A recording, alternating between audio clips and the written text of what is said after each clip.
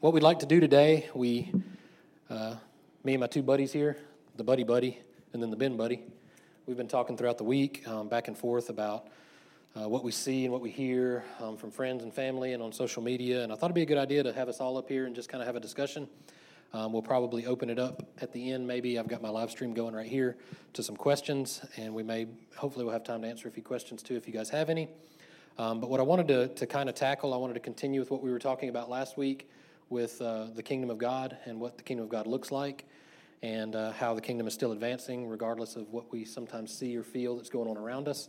That we are grounded on the solid rock and the foundation of what Jesus has done.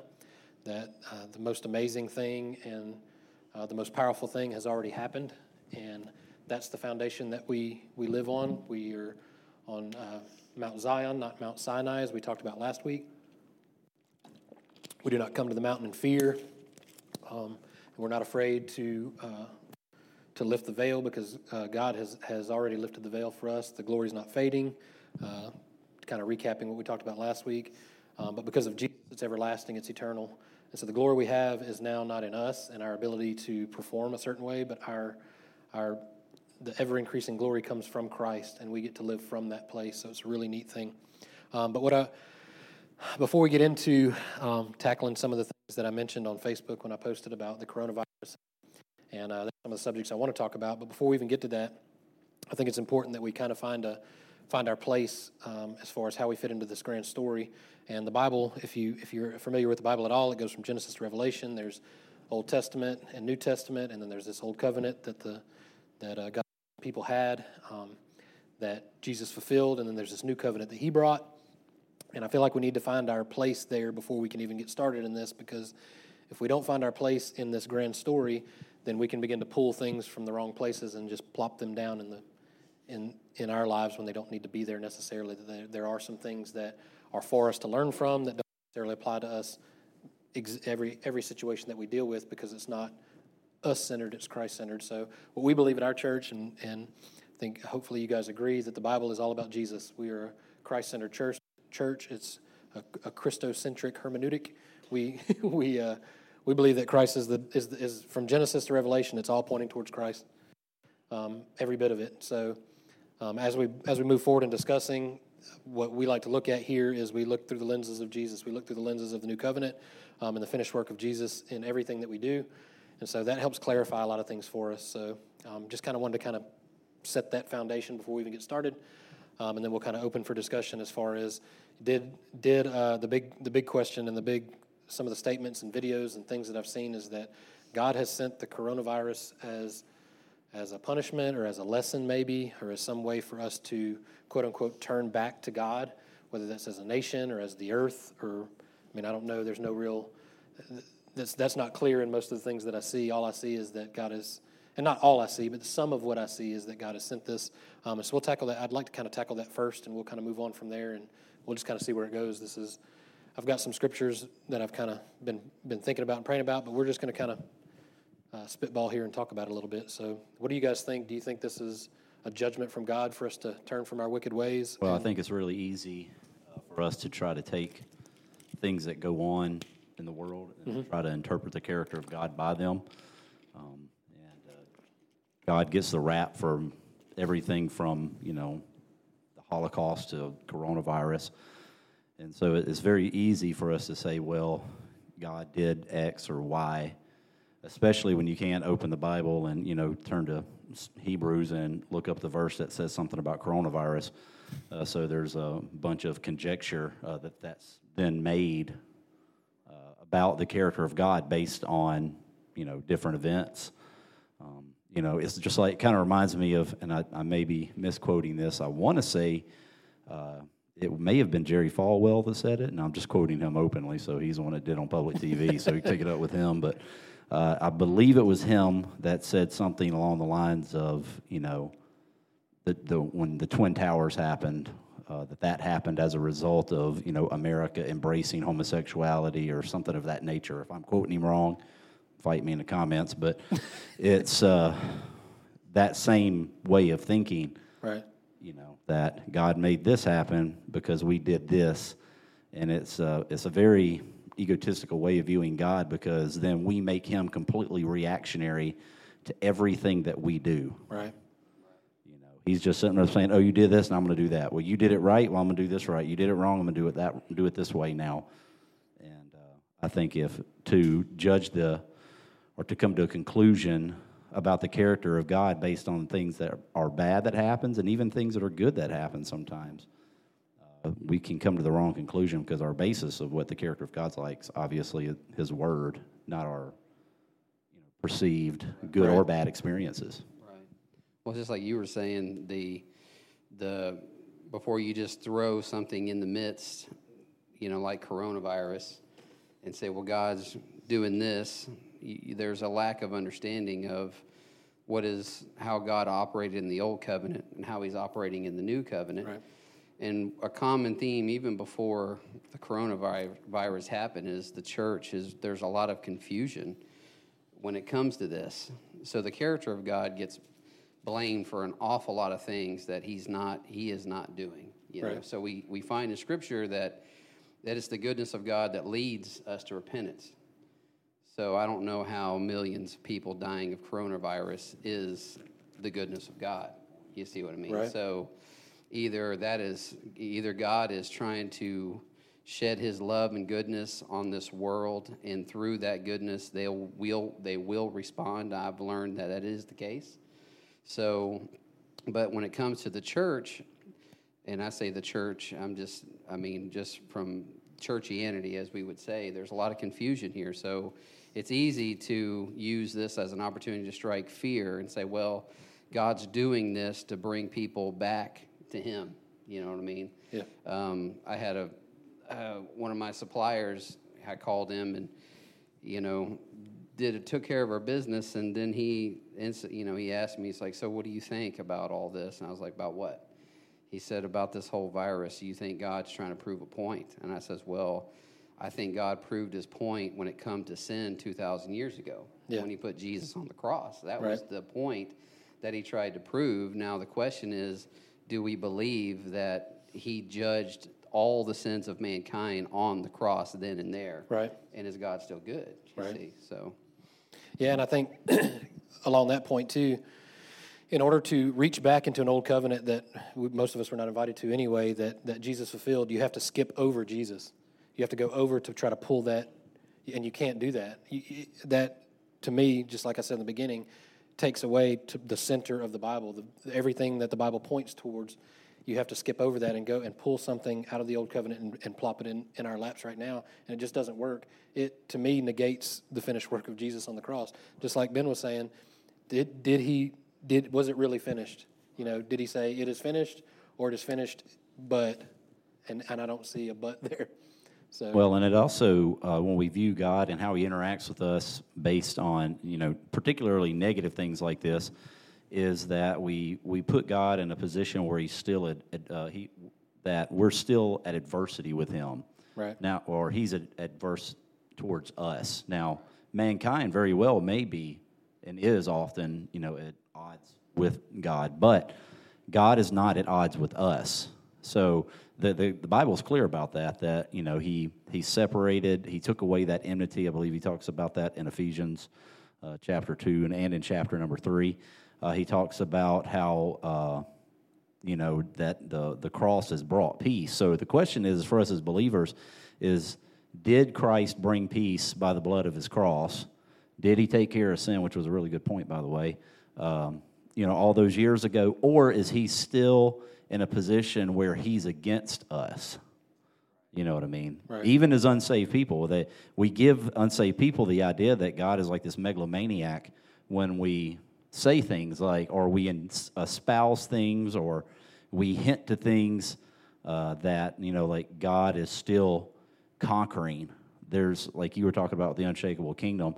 God is not conquering anything. In the essence of the timeline, it's done. Right. And he's just waiting for his enemies to be made his footstool. correct. Right. And it's going to happen. Right. And it's a done deal. And it's not even a matter of if we're not careful. And I'll try not to dialogue too much here, but we talked about this in the hallway. If we're not careful, we make it out to be like God's trying to win. And we've set up this Lord of the Rings type mentality when it comes to the gospel, which I like the Lord of the Rings.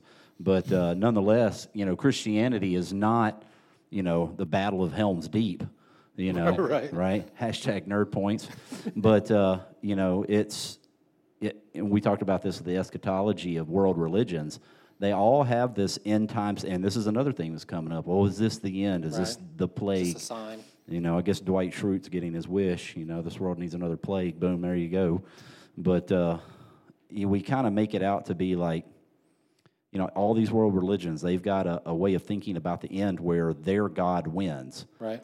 The difference between the eschatology of world religions and the worldview of that sector of religion is that there's something very different pronounced about our God and how He entered into this creation when He said that when they speaking of Jesus in the book of Revelation, that He was the Lamb slain before the foundations of the world. Right. So it's not like He's playing catch up here with all this. Right. He wasn't like, oh my gosh, coronavirus, Right. or oh my gosh, a hurricane, or thank God there's Facebook for the memes. It wasn't. Or oh my gosh, I didn't realize the world was going to sin this much. Yeah, exactly. Right. Sin caught God completely off guard. Right. And I think a lot of the stuff we find God doing in the Bible, we think that He's doing it for Himself. Right.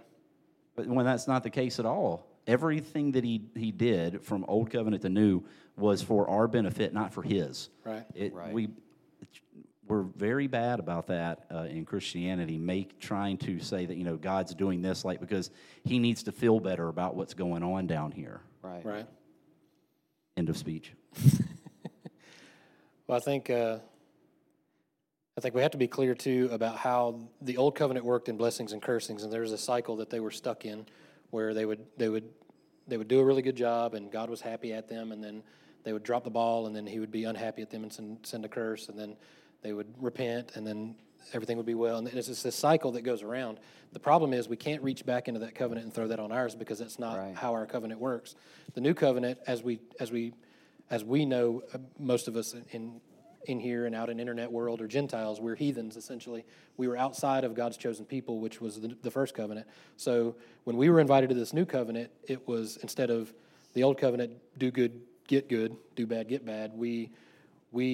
Jesus did good for us, and so we get God essentially. So He took the place of us. He sacrificed for us so that we could have a relationship with the Father. Now, from that foundation, we talk about this unshakable kingdom.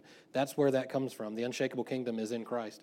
It's not anywhere else. It's not reactionary to what's happening around us. And we've talked about this way before coronavirus, is the circumstances that surround us don't define us as Christians. The Holy Spirit that lives within us defines us as Christians. Right. And so if we are just reacting to the things that are going on around us, just as Buddy was saying, we're not in competition with other religions. We're not trying to say our God's better. It's actually a little bit better and worse than that. We believe that Jesus is the only way because He's the only one that could take our sins. He was the only one that fulfilled all the prophecies from the Old Covenant and the Old Testament and was the only one that could open the scroll. He was the only one that could be slain for our sins. So I think from that foundation, our worldview should change radically and not reactionary, just like you guys were saying, not reacting to everything that's going on around us, but acting and functioning from an unshakable kingdom to those that are around us. It changes our perspective. Well, the worldview that must change, especially in the church today, is God is not reacting to sin. Right. That God reacted to sin. He reacted to it. Yeah. So that is done. So now we are left with the choice of believing that or thinking it's still a question mark, but God made an exclamation point. When He said it was finished, that this part of it was done, right. When we continue to make it an undone work, we allow in people's minds to have doubt about that. Yeah. So, I had a couple verses. We were talking about this in Philippians 4, talking about peace and the circumstances.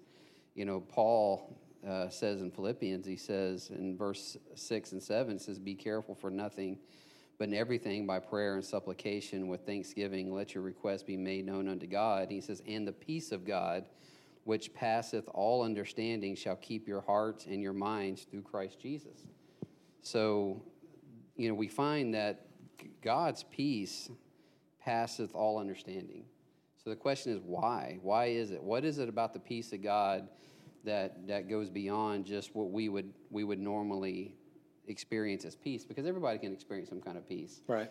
But at the end of, if they say tomorrow, well, this coronavirus there's no more new cases and everybody's going to get back to work and, our $1,200 check's going to be in the mail and whatever that's going to be, it's going to bring some form of peace, but that peace was a product of something acting upon you.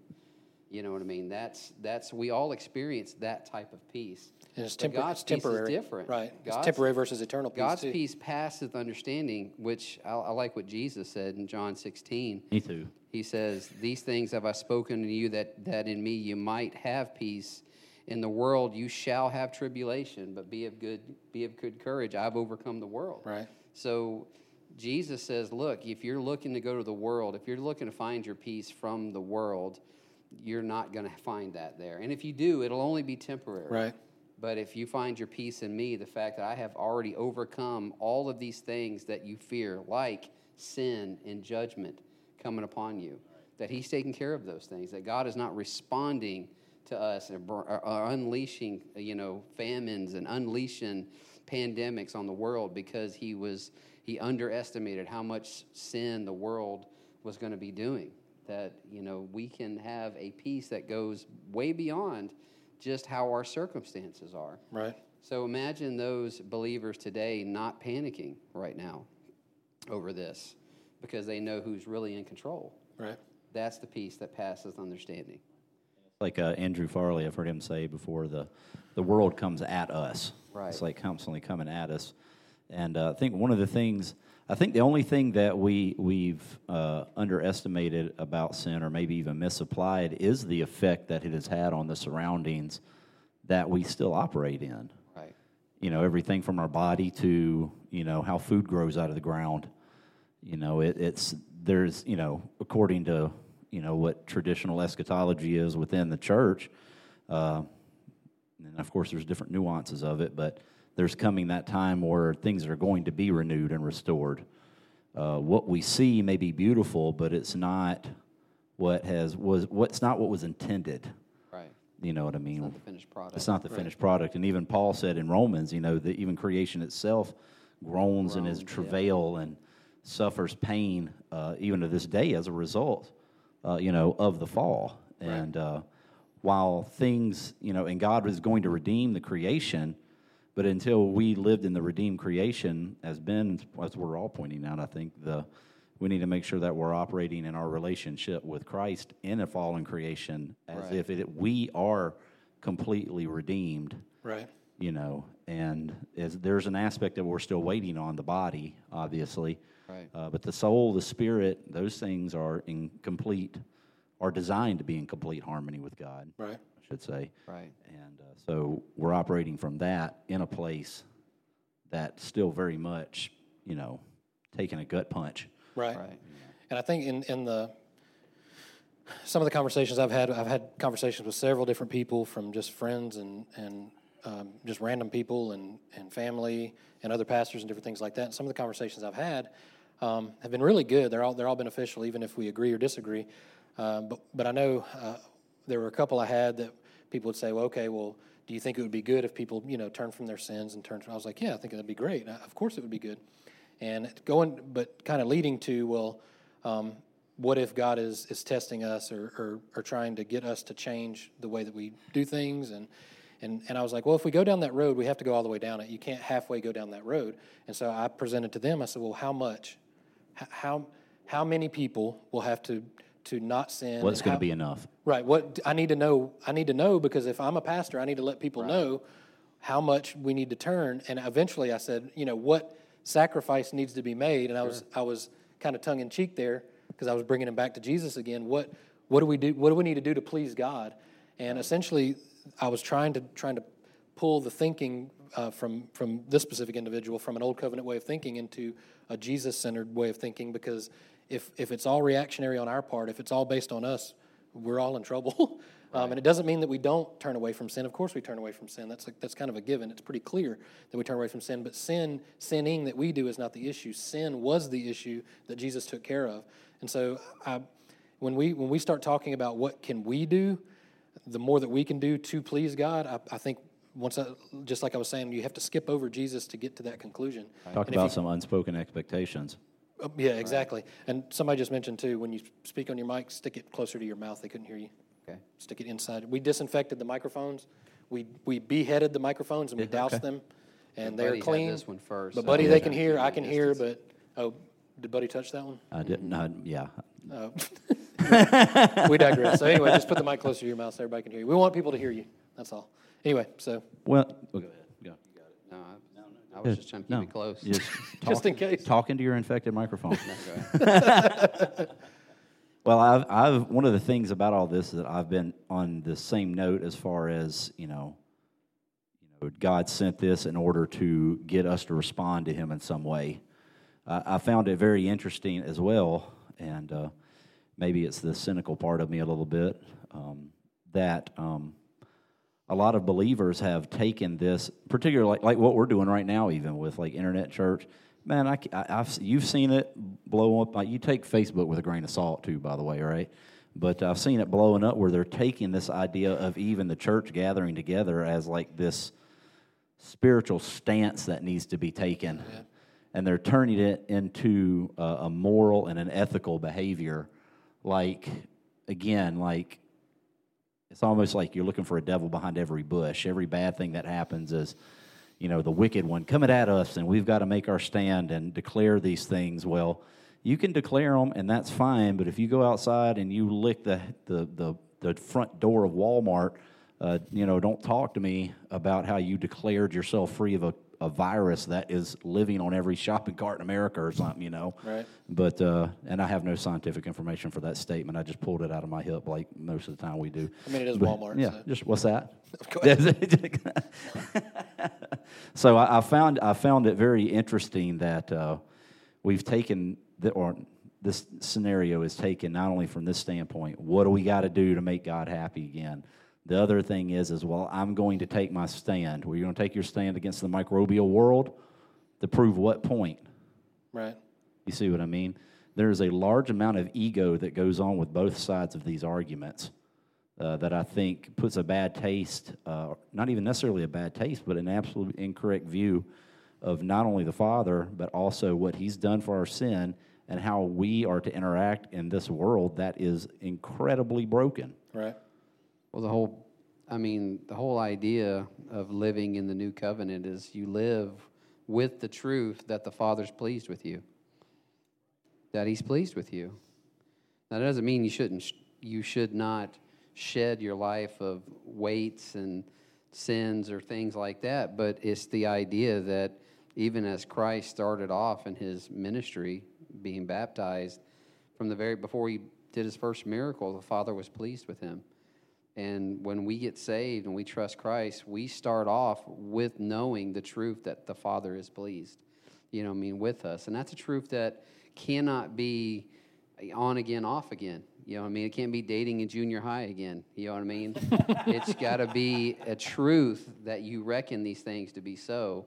So when these things come, like Paul said in Romans 5, that we can glory in tribulation. Why? Because we know at the very beginning there, he says, look, we have, we are at peace. That God's not warring against us through a tribulation.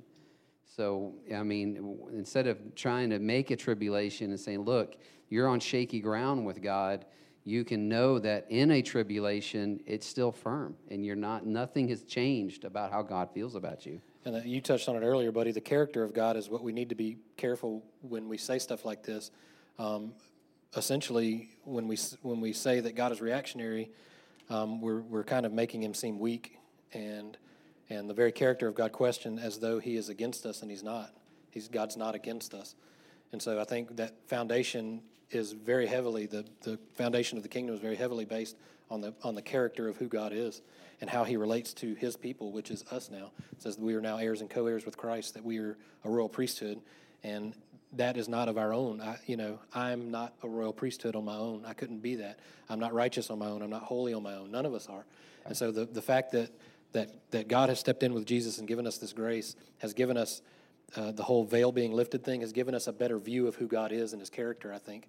And I think when we begin to see the true character of God, these things that happen around us will begin to see how shaken they are. The whole, and you alluded to as well, the difference between a peace that surpasses all understanding and a temporary peace that we can see. That comes from finances, that comes from security and having a house, or these different things that we have that we think we're quote unquote safe. It comes from security. All those are temporary. And so when we look past the temporary and see in the eternal, which is the kingdom of God, the kingdom of heaven that Jesus brought, it gives us a better perspective when we walk through these things. I think that's the key.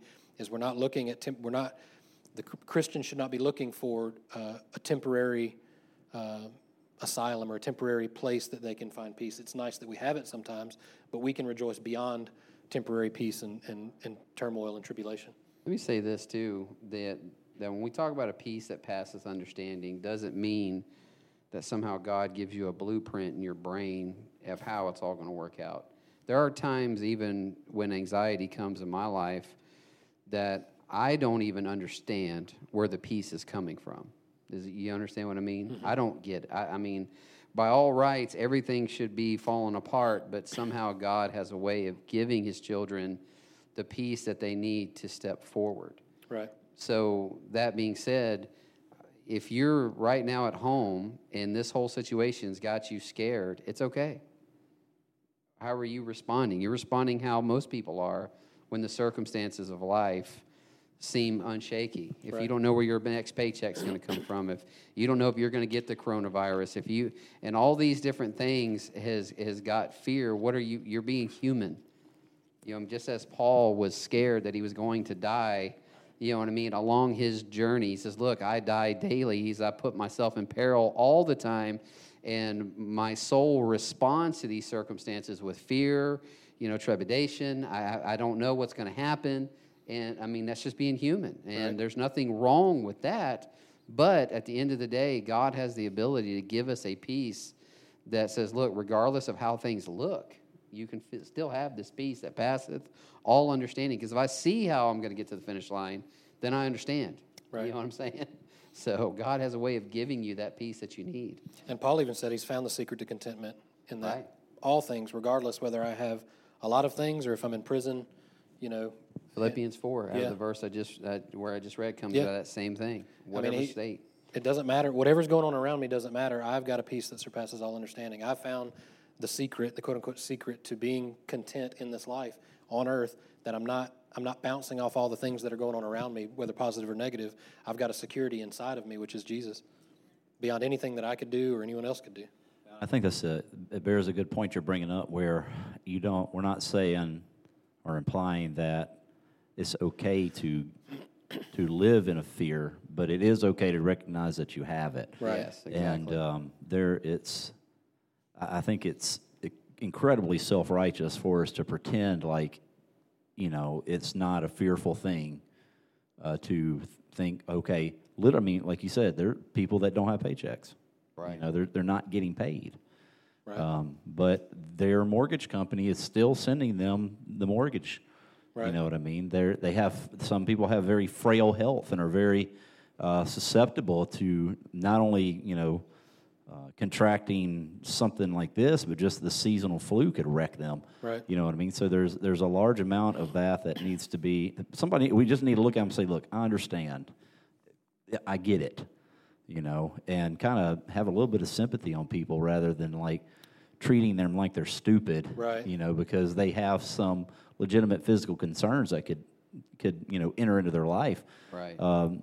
They're spiritual. Ye of little faith. Ye of little faith, right? Yeah, exactly. But I think that's key too, because when we talk about an unshakable kingdom that we live from, not towards, right. You're not trying to make everything fit. Everything's already fit. And so if you're looking for other people to fail or succeed for your theology to work, you're not looking at Christ, if that makes sense.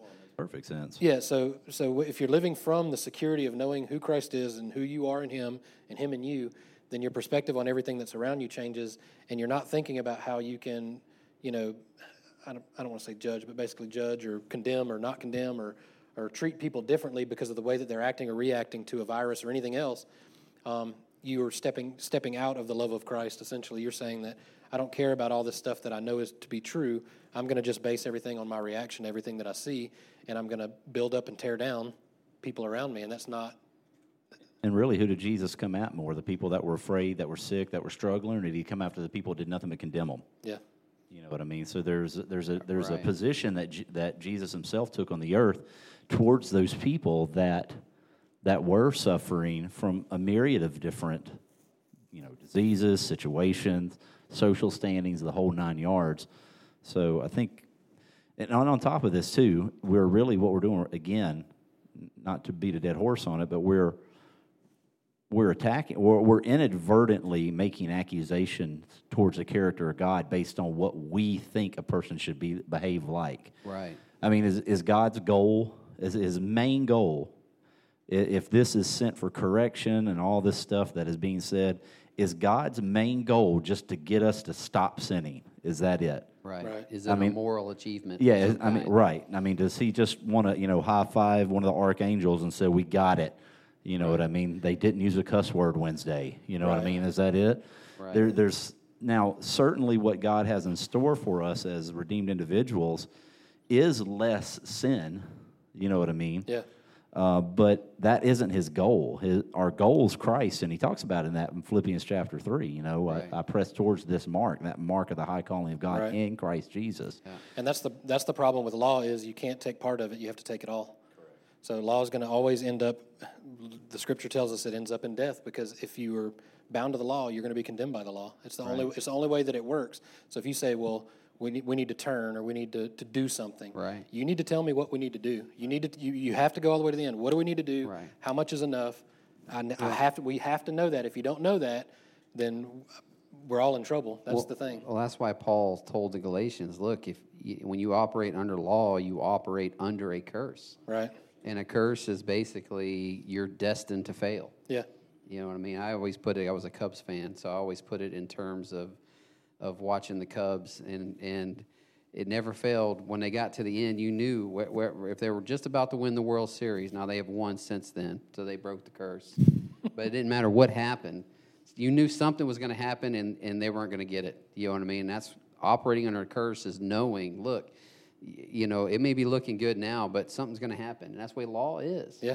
It is perfection. You're going to blow it somewhere along the line. And Paul says, look, just a matter you're of time. operating under a curse if you keep, and a lot of these questions that come at you and come at us are law-based questions. Like you said, they're rooted in, they're spawned or birthed into a legalistic, law-based system, and it's thrusted into the new covenant. It says, what about this? Right. And you say, well, the cross took Like care you have of to that. justify something. Yeah, You know? exactly. Like, oh, okay, here, we'll make an excuse for God real quick. Right. Yeah. What about this?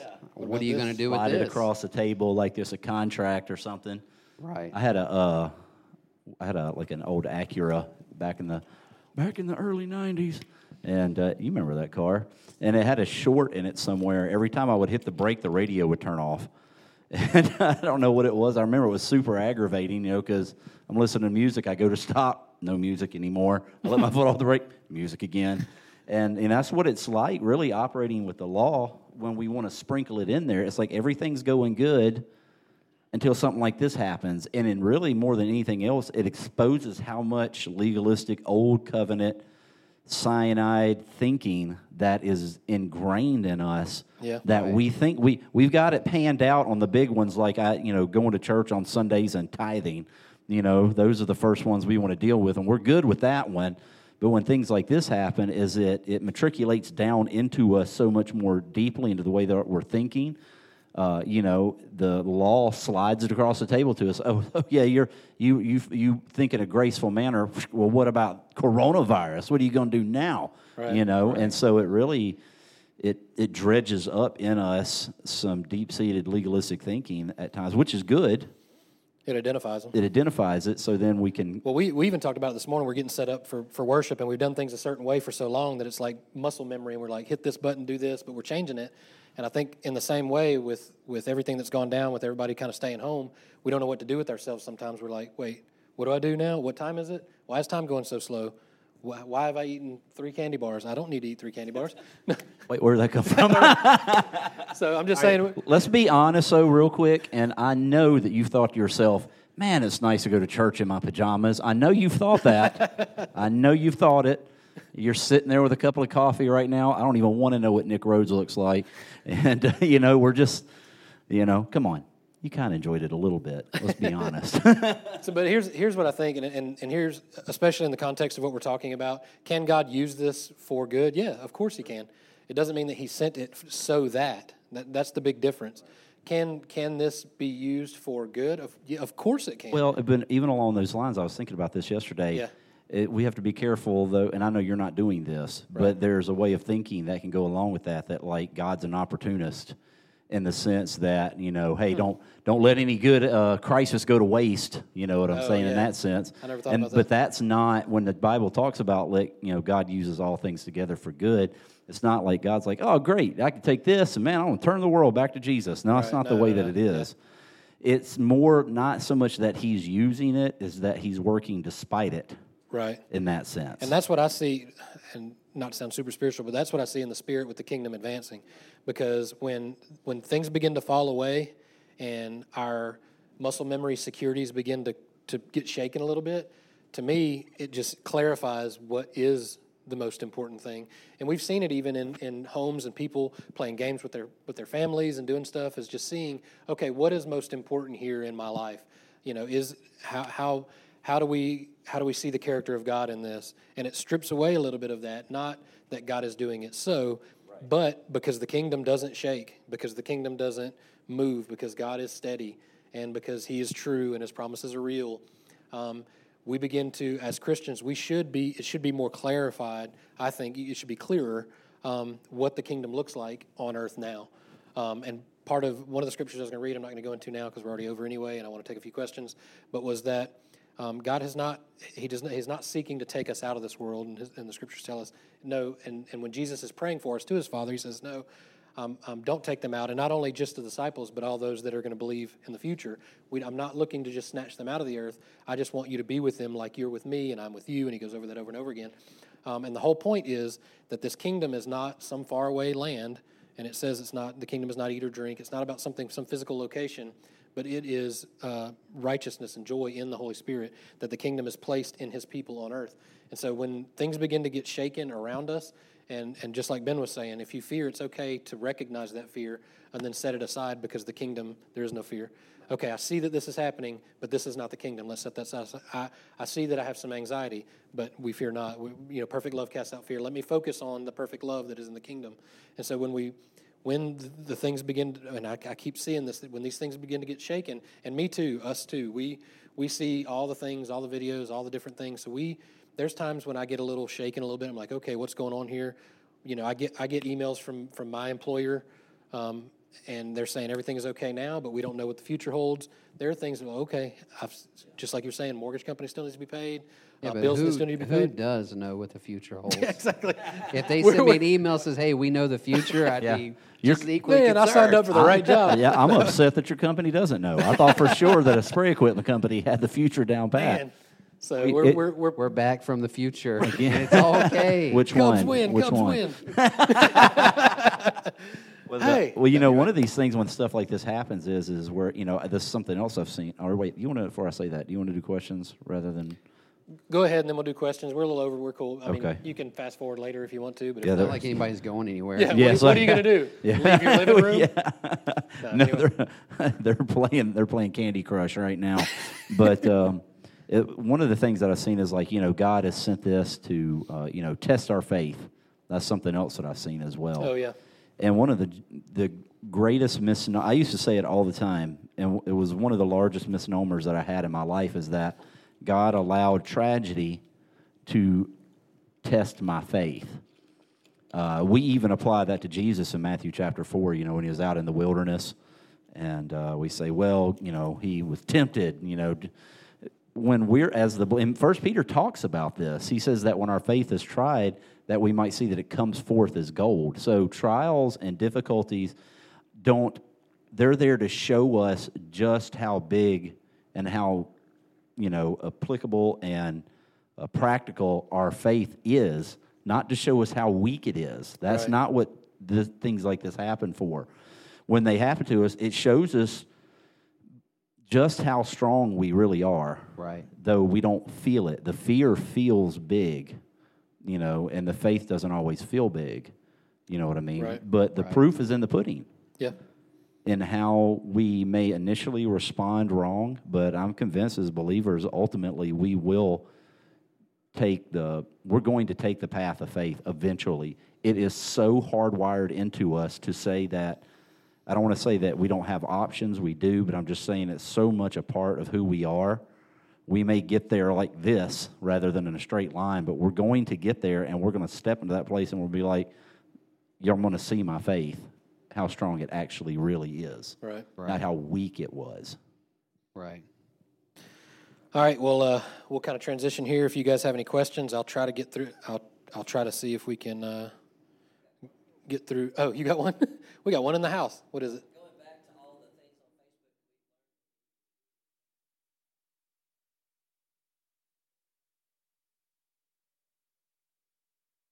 the things on Facebook we put prayer back in the schools.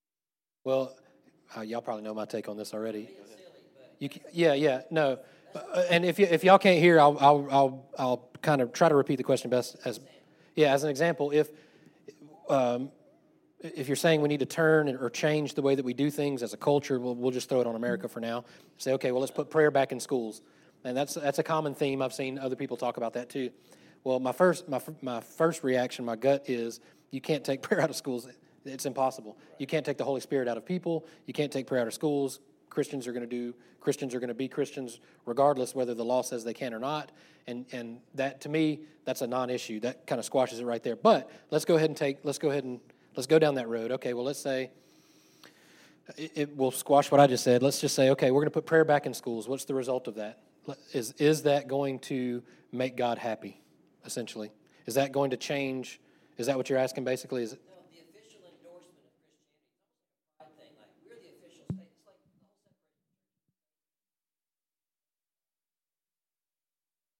whole Right. So, Well, I mean, when Jesus said, I will build my church, he had the Mobile County public school system in mind. He did. Right. He was like, I will root the gospel in K-5 through 12th grade so that the world might turn to Jesus. And I'm being a little cynical, but that's about as much sense as it makes. Right. And, I maybe this is a sidebar, but this is something that I've always thought. I think it's incredibly unintelligent of us to put so much pressure on people that are still maturing mentally, emotionally, and spiritually. We drop this bomb on them that you guys need to make this stand. I mean, that's what adults are for. Adults protect children. Children don't make stands on behalf of adults. right. So to throw our kids out there and say, bless God, you tell them you want to pray at school. You know what I mean? If you're going to do it, it's your job. It's not their job. Yeah. So off the soapbox I step. No, that's good. No, it's good. So, anybody else have any questions? Let's see. Believe me, teachers are praying. Amen. My sister's a teacher. She said that. This one is. So teachers are praying. You're not going to stop people from praying. Come on now. There you go. Problem solved. Let me back up. See if I All can right, find you one. guys have to type the questions with your thumbs and hit send. Yeah. All right, we can't do this. So we're waiting. I mean, if you need to Google a going to- question, please, go ahead. They're going to outer space. We're waiting for them to come back. So while we're waiting, I'll try to back up because I think I saw one earlier. We were talking about this earlier. What about the whole, when people say we need to get back to God? I mean, That means we need to make it look like a Norman Rockwell poster. exactly. That's what that means. We watch You need to Andy be able to, Griffin yeah, shows. Andy Griffin. Andy Griffin. We close all the stores on Sundays. We definitely do that. Congratulations. I guess most stores are closed now. Yeah, boom, you all win. week. All week. So, I mean, you be able to leave your doors unlocked. You Right. know. Well, here, I got a question. I have a question from earlier. When we dismiss some of these principles, I guess we're talking about some of the, well, let me finish the whole thing. If we dismiss some of these principles, do Do we not also miss opportunities to comfort people hurting? Can't we still say, the Lord gives and takes away, blessed be the name of the Lord, if he doesn't engage in nations in the same way he did in the Old Testament? After all, isn't he still sovereign in that he could have not allowed COVID-19? He's just chosen not to. So it's a good question. Okay, well, it's a good question, but it also kind of, again, I'll make sure I word this right. Again, it does call into question the character of God, because it's kind of like, well, we're making assumptions about the character of God based on what he did not do. So anytime these types of things happen, I always want to ask somebody, all right, think about yourself, all right, and put yourself in a position where you think to yourself, do you feel like that you've taken advantage of a situation because of something that you did not do? And most people say, oh, well, I would never do that. You know what I mean? Why would I just sit back and let something bad happen and then swoop in and get all the credit for it? You know what I mean? And that's not what God's doing here. His interaction with nations only occurred because of the nation's interaction with Israel. Right. That is something that, when you look back into the Old Testament, and you're like, oh, gosh, I can't believe they... That's a very important point. Yes. Say that one more time so everybody can get that about how they're too much interacting pressure. with it. Sorry. Well, it's something what God's interaction with other nations was only because of their interaction with Israel. Right. And he even told Abraham that in Genesis chapter 12. He says, I'll bless them that bless you, and I'll curse them that curse you. Yep. I mean, the Philistines should have known what's up. You know what I mean? So, what's up? What's up? Come at me, bro. Yeah, you got hands? And so, I mean. Well, even he's quoting Job, you know what I mean, in there. Right. And Job was basically saying, look, the Lord gives, the Lord takes away.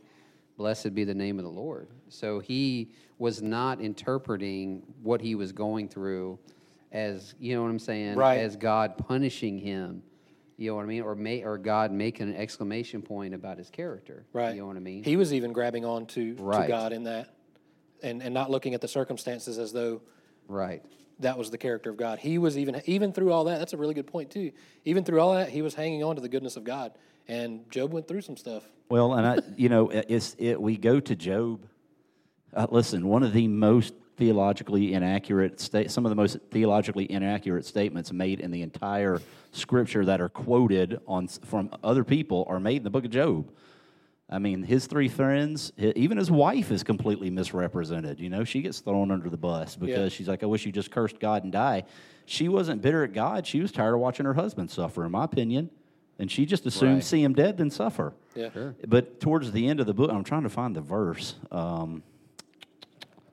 Say some words, and I'll interrupt you in a minute because I can't find the verse. It's in chapter 42 of... say some words. Yeah, you say words, Put and then me I'll on jump the spot. Hi. Well, I can't find the verse now. It's too much pressure. I mean, I used to have the entire book of Job memorized. I had lots of words till you all told this me to pressure. say words. All right. Well, man. Well, you know, I guess I'll find it along in the a second. same Hold up. lines, a common theme I've seen is God has allowed the virus because of abortion. You know, so God's response to our nation killing babies is to come in and kill more people. That's kind of what it's God's judgment. Here it is. Can I interrupt? No, go ahead. Okay. Yeah, thank you. Thank you for the words. You held the mic. Yes, you did. Really you held close me to your up. mouth. You Good held job. me up there. So Job 42, this is in the middle of a quote, but I don't want to read all of it because it's too long. But this is the end after everything's happened. Job said, I've heard of you by the hearing of the ear, but now my eye sees you. And so what Job is doing is finally Job just erased the question mark that he had been throwing out there about God the entire book of Job.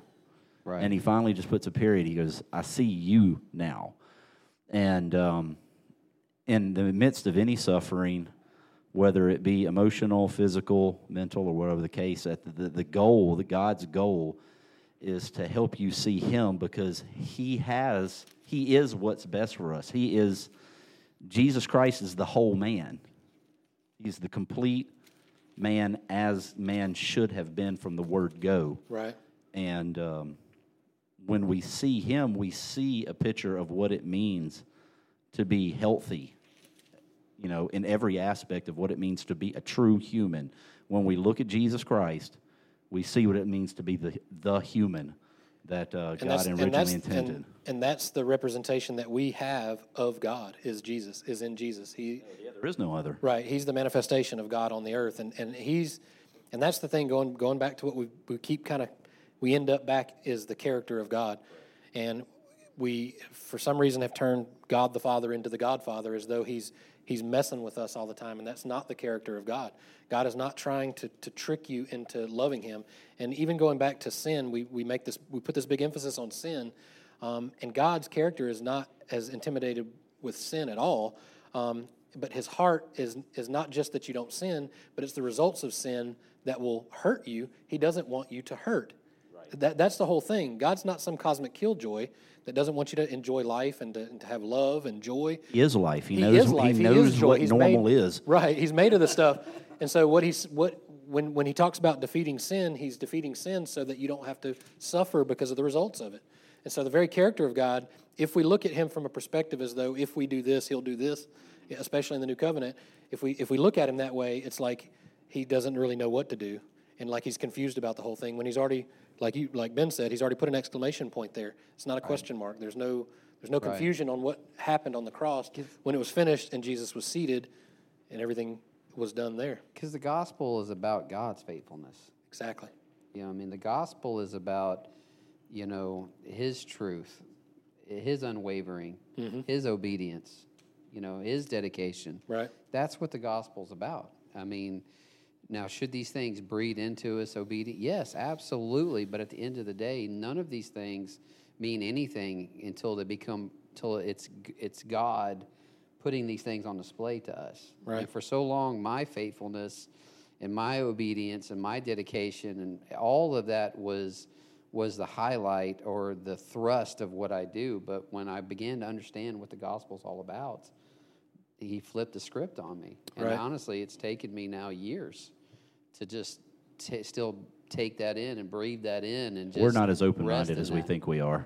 Yeah, and right. I think also if we try to split up the Old Testament, New Testament as though they're all different, everything, we miss the big picture of the meta narrative, the grand story. And so I think when we take, you like that meta narrative?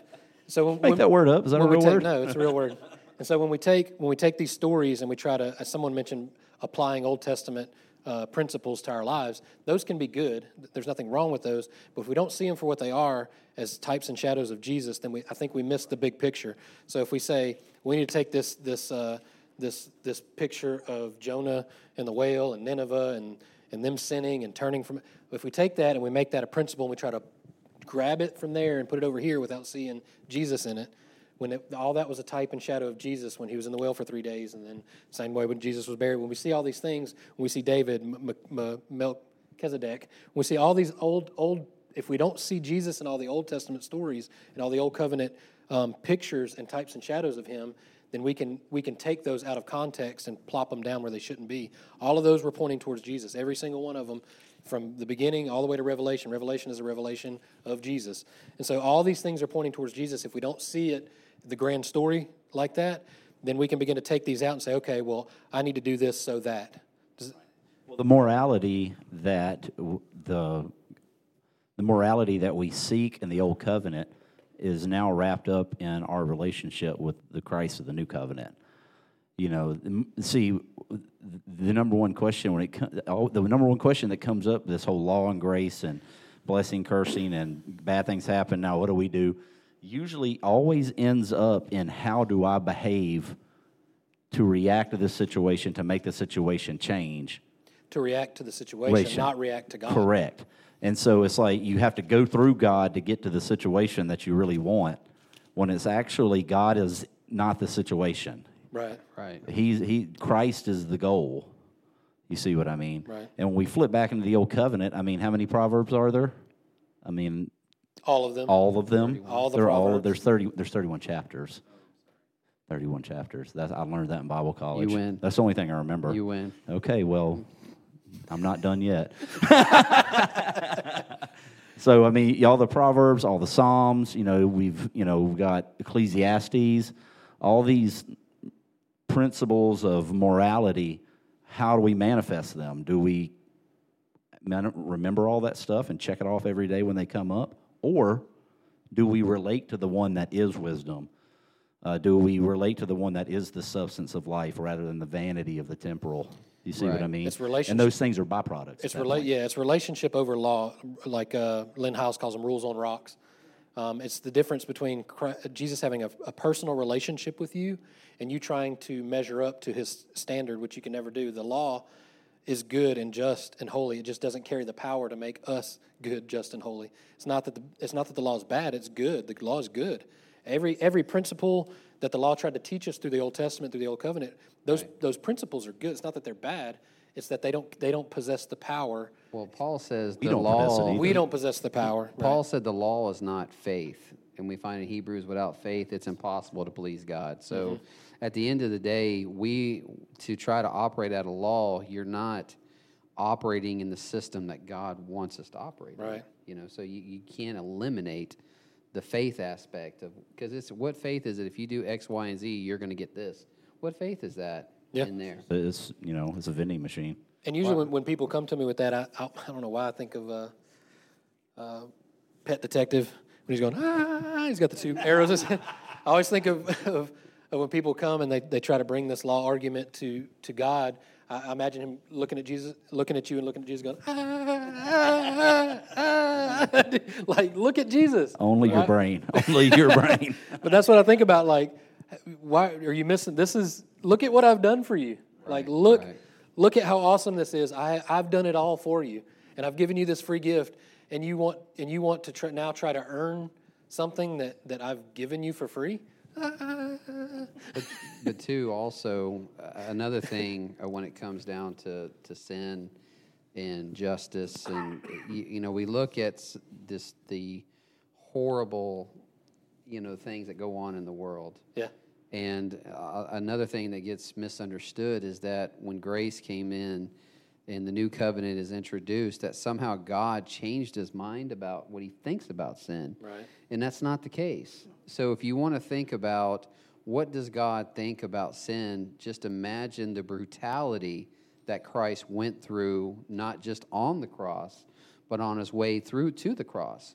Remember those images. If you've watched Passion of the Christ, you have the images of what they are. That is what God thinks about sin. He became sin for us. Right. Exactly. By his stripes we were healed. Right. So God has not changed what he thinks about sin. And this pushes us also back into a scenario where we have to see the gospel as more than 1, 2, 3, pray after me. We're forced in a position to I where prefer one and we're done. one and we're done. Yeah, That's it. exactly. Just acknowledge. I like the talked to vending you. machine. Yeah, just like a B6. I'll Give me take my tater this. chips. Right. But really, I mean, everything that we're talking about isn't somewhere past the gospel, where the death, burial, resurrection, ascension of Jesus is not applicable. Right. And that is a major thing that we deal with in Christianity, is because we're like, okay, thank you. I'll take the gospel. I'll put that right here in my back pocket so I don't forget that. And now I'm going to go out and I want to deal with all the situations of the world, all the relationships that I have to deal with, all the sickness and the death that has to come at me. And I'll pull the gospel out and throw it at that when it applies, but only when it applies.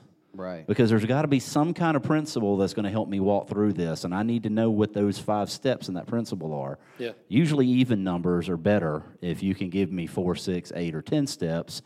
I don't do well with 7 or I like 10. I've always you liked 10. You went with 10. Yes. I'll probably butcher this quote, but C.S. Lewis said something to the effect of, Christianity to me is like the sun. It's not because I see it, but it's because of it I see everything else. In other words, this life that I have with Jesus opens my eyes to, I keep coming back to the kingdom, it opens my eyes to a kingdom that I can't necessarily see. It opens my eyes to a new life. It's not, and we always say here, Jesus didn't die to make bad people good. He died to make dead people alive. So there's a radical transformation that happens that changes your viewpoint on everything. And like Buddy was saying, it's not like we take the gospel, we put it in our back pocket and use it when we need it as though it's an addition to our lives. It is life itself. Right. Well, it's the gospel is who Christ is everything. You Yeah. know, it's our eschatology. It's about, I keep using that word a lot today. I don't know why. But it's That's the- on you. I just use meta narrative. Yeah, I know, dude. I'm just like, but I'm still Googling that word later. I'm still trying to find a good word in my Christocentric. mind. Yeah, Christocentric hermeneutic, Yeah. yes. I just toss that out at work randomly just to sound smart. Usually for hangman, I use it. Yeah, ooh, hangman even. Wow. Blank, blank, blank, blank, blank, blank, blank, blank. Blank, blank, blank, blank, blank, blank, blank. But I don't even remember what we're talking about now, Okay. so boom, done, you win. Eschatology is what you said. Yeah, Something about okay, that's right. And so eschatology. we kind of see the gospel as a part of what we believe rather than everything that we believe. Right, yeah. Right. And I don't want to go down that road yet. Okay, y'all go. Don't be You said scared. eschatology. You got me tripped up. Oh, gosh. Go ahead. Just say words. Say more smart spiritual words, Ben. We're not getting very many questions. Why Any aren't questions? you Come sending on, guys. questions in? What are you doing here? Come on, wake up. Questions. That's because you're questions. going to watch it later so you Pet can detective. fast forward. Thanks, Janet. Pet detective is what I was trying to say. All right, let's see. Well, I will say in Philippians, when Paul says when he talks about prayer and supplications, a lot of times we look at prayer and supplication as a way of getting God to change circumstances. So, and that's not what Paul was saying. I mean, Paul was saying, look, let your request be made known, but in spite of, you understand the peace still comes from God. Now, there's nothing wrong to pray to God and say, God, heal people that are sick of these things, or God, stop the coronavirus.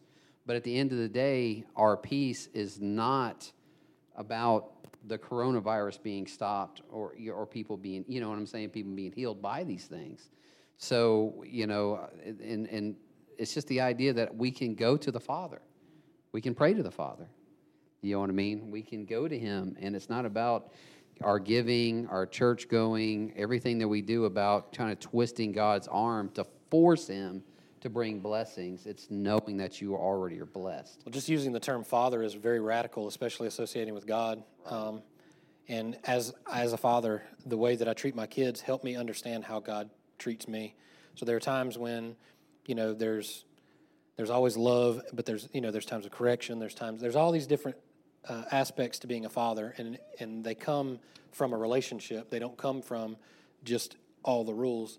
I always use the example of Tracy and I as a married couple. If I check off the list of everything that a husband is supposed to do, does that in and of itself make a good marriage? And it does not.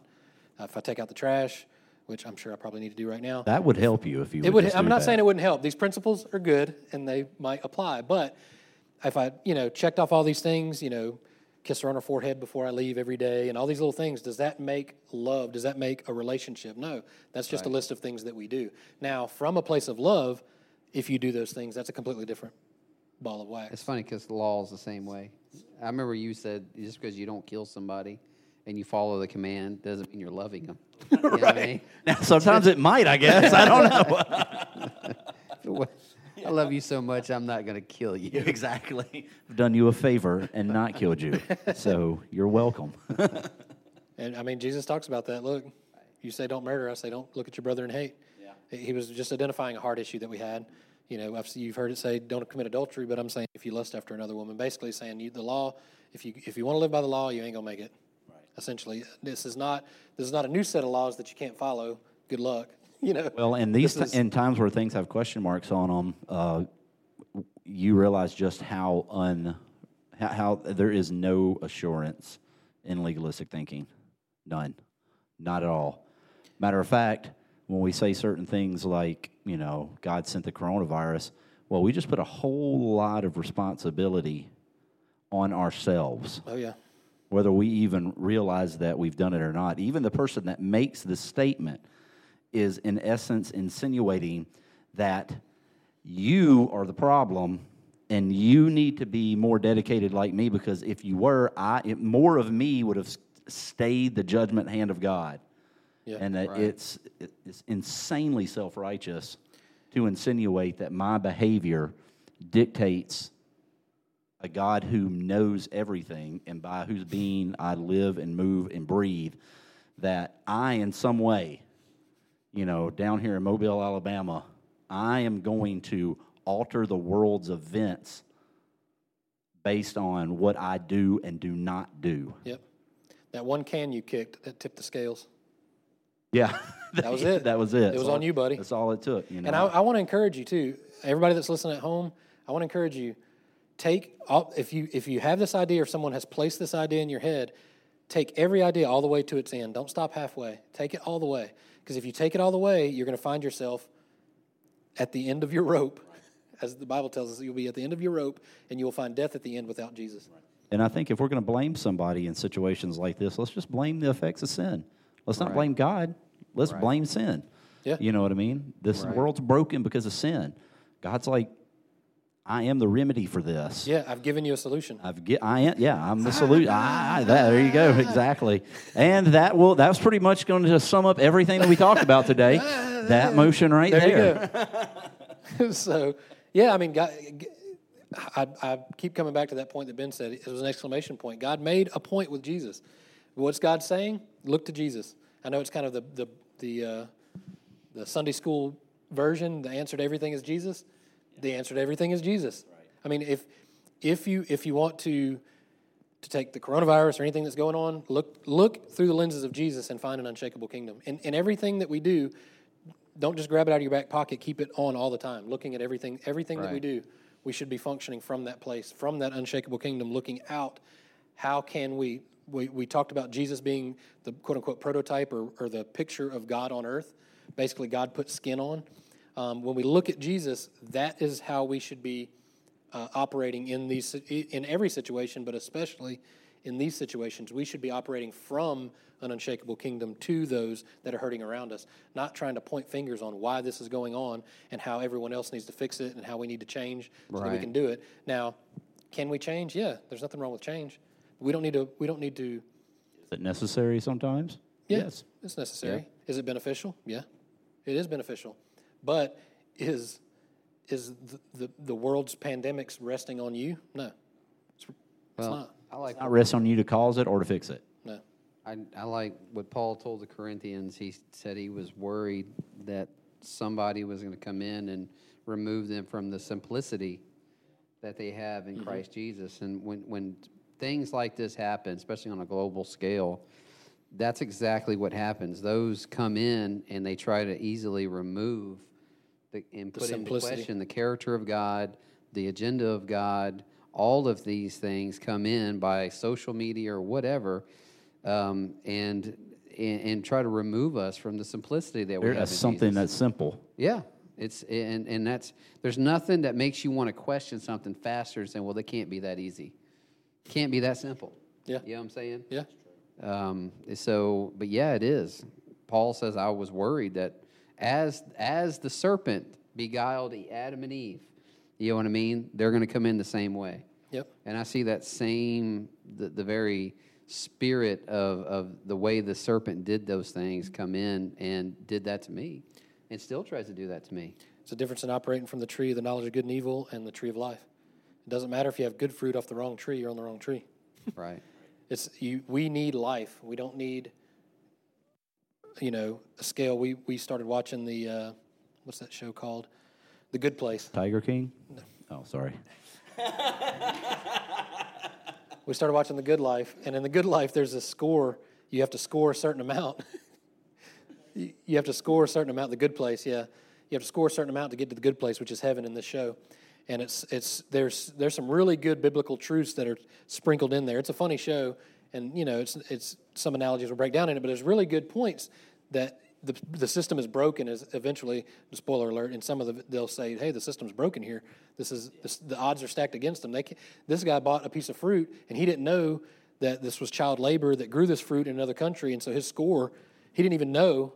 And there's all these little biblical truths that are sprinkled in there that are like, the cards are stacked against them, basically. In some of the scenes, I'm like, oh, this is good, because it is. There's nothing you can do to make it on your own without Jesus. I don't think it quite points you to Jesus in the show, but there are places that you can pull. Your official non-endorsement, right? It is what it is. Neither does the Matrix, but people say oh my gosh, watch your mouth. Does. All right, here we go. Matrix time, people. I think it's interesting you pointed out a second ago that, Adam and Eve were told not to eat of the fruit of the tree of the knowledge of good and evil. Right. So there's something that we can take and apply to ourselves with it, but in the end results in death. Right. All right. I think we're good. I haven't seen a question in a little while. I guess you guys don't have questions, so I guess we explained everything. Good job, guys. You explained everything. Hardly any questions. You win. You know all 31 by heart. And he's going to recite them right now. And I can count in somewhat consecutive order. Ooh. All right. Love you guys. I guess we'll pray since we're just kind of shooting from the hip here. Nick said the Good Place has some hilarious one-liners. Yes, it does. All right. Well, yeah. This will be recorded, so you guys can go back and watch it. If you missed anything, go back and watch it. Share it if you want to. Hopefully, if there's questions in the future when someone's watching this in the future, post them. We may or may not get to them at some point. I guess we will. Maybe somebody will tackle them. But hopefully we clarified some things. Hopefully we could take a little bit of fear away. Hopefully you guys can see the unshakable kingdom through everything that's going on around us. I speak for these two, but we love you guys. We want to see us through this whole situation. Everything is kind of weird right now. No one's pretending like it's not. Everything's a little different. Even It's the way just as weird for us as it is for it's just for as the- weird you for us guys. as it is for you. So we appreciate, like I said in the beginning, we appreciate the giving that you guys have done to keep us afloat through this. Everything is still looking good financially as far as we can see. We have prepared over the years to be wise with the money that we have, so we should make it through this no problem. I'm encouraged by that. I'm encouraged by you guys. Thank you for spreading the good news through all the social media platforms that we have. Encourage you to continue doing that. You guys are the church, and through whatever means possible, I want to encourage you to keep giving good news. Regardless of what we see going on around us, we're not ignorant, we are safe, and we are caring for those that are around us. But at the same time, we want to spread the good news of an unshakable kingdom, so continue to do that. Love you. We're going to pray, and then we'll get out of here. Lord, we just love you and we praise you. We thank you that you placed an exclamation point when Jesus said it is finished, and he is seated at the right hand of God. He already did it all for us, and we pray that anyone listening to this would recognize the good news of the gospel, the good news of the good news, that you have done it all, and that we can have faith in that our faith is in you. And regardless of what we see going on around us, our kingdom is unshakable, and it is in you, and we thank you, and we love you in Jesus' name. Amen. Amen.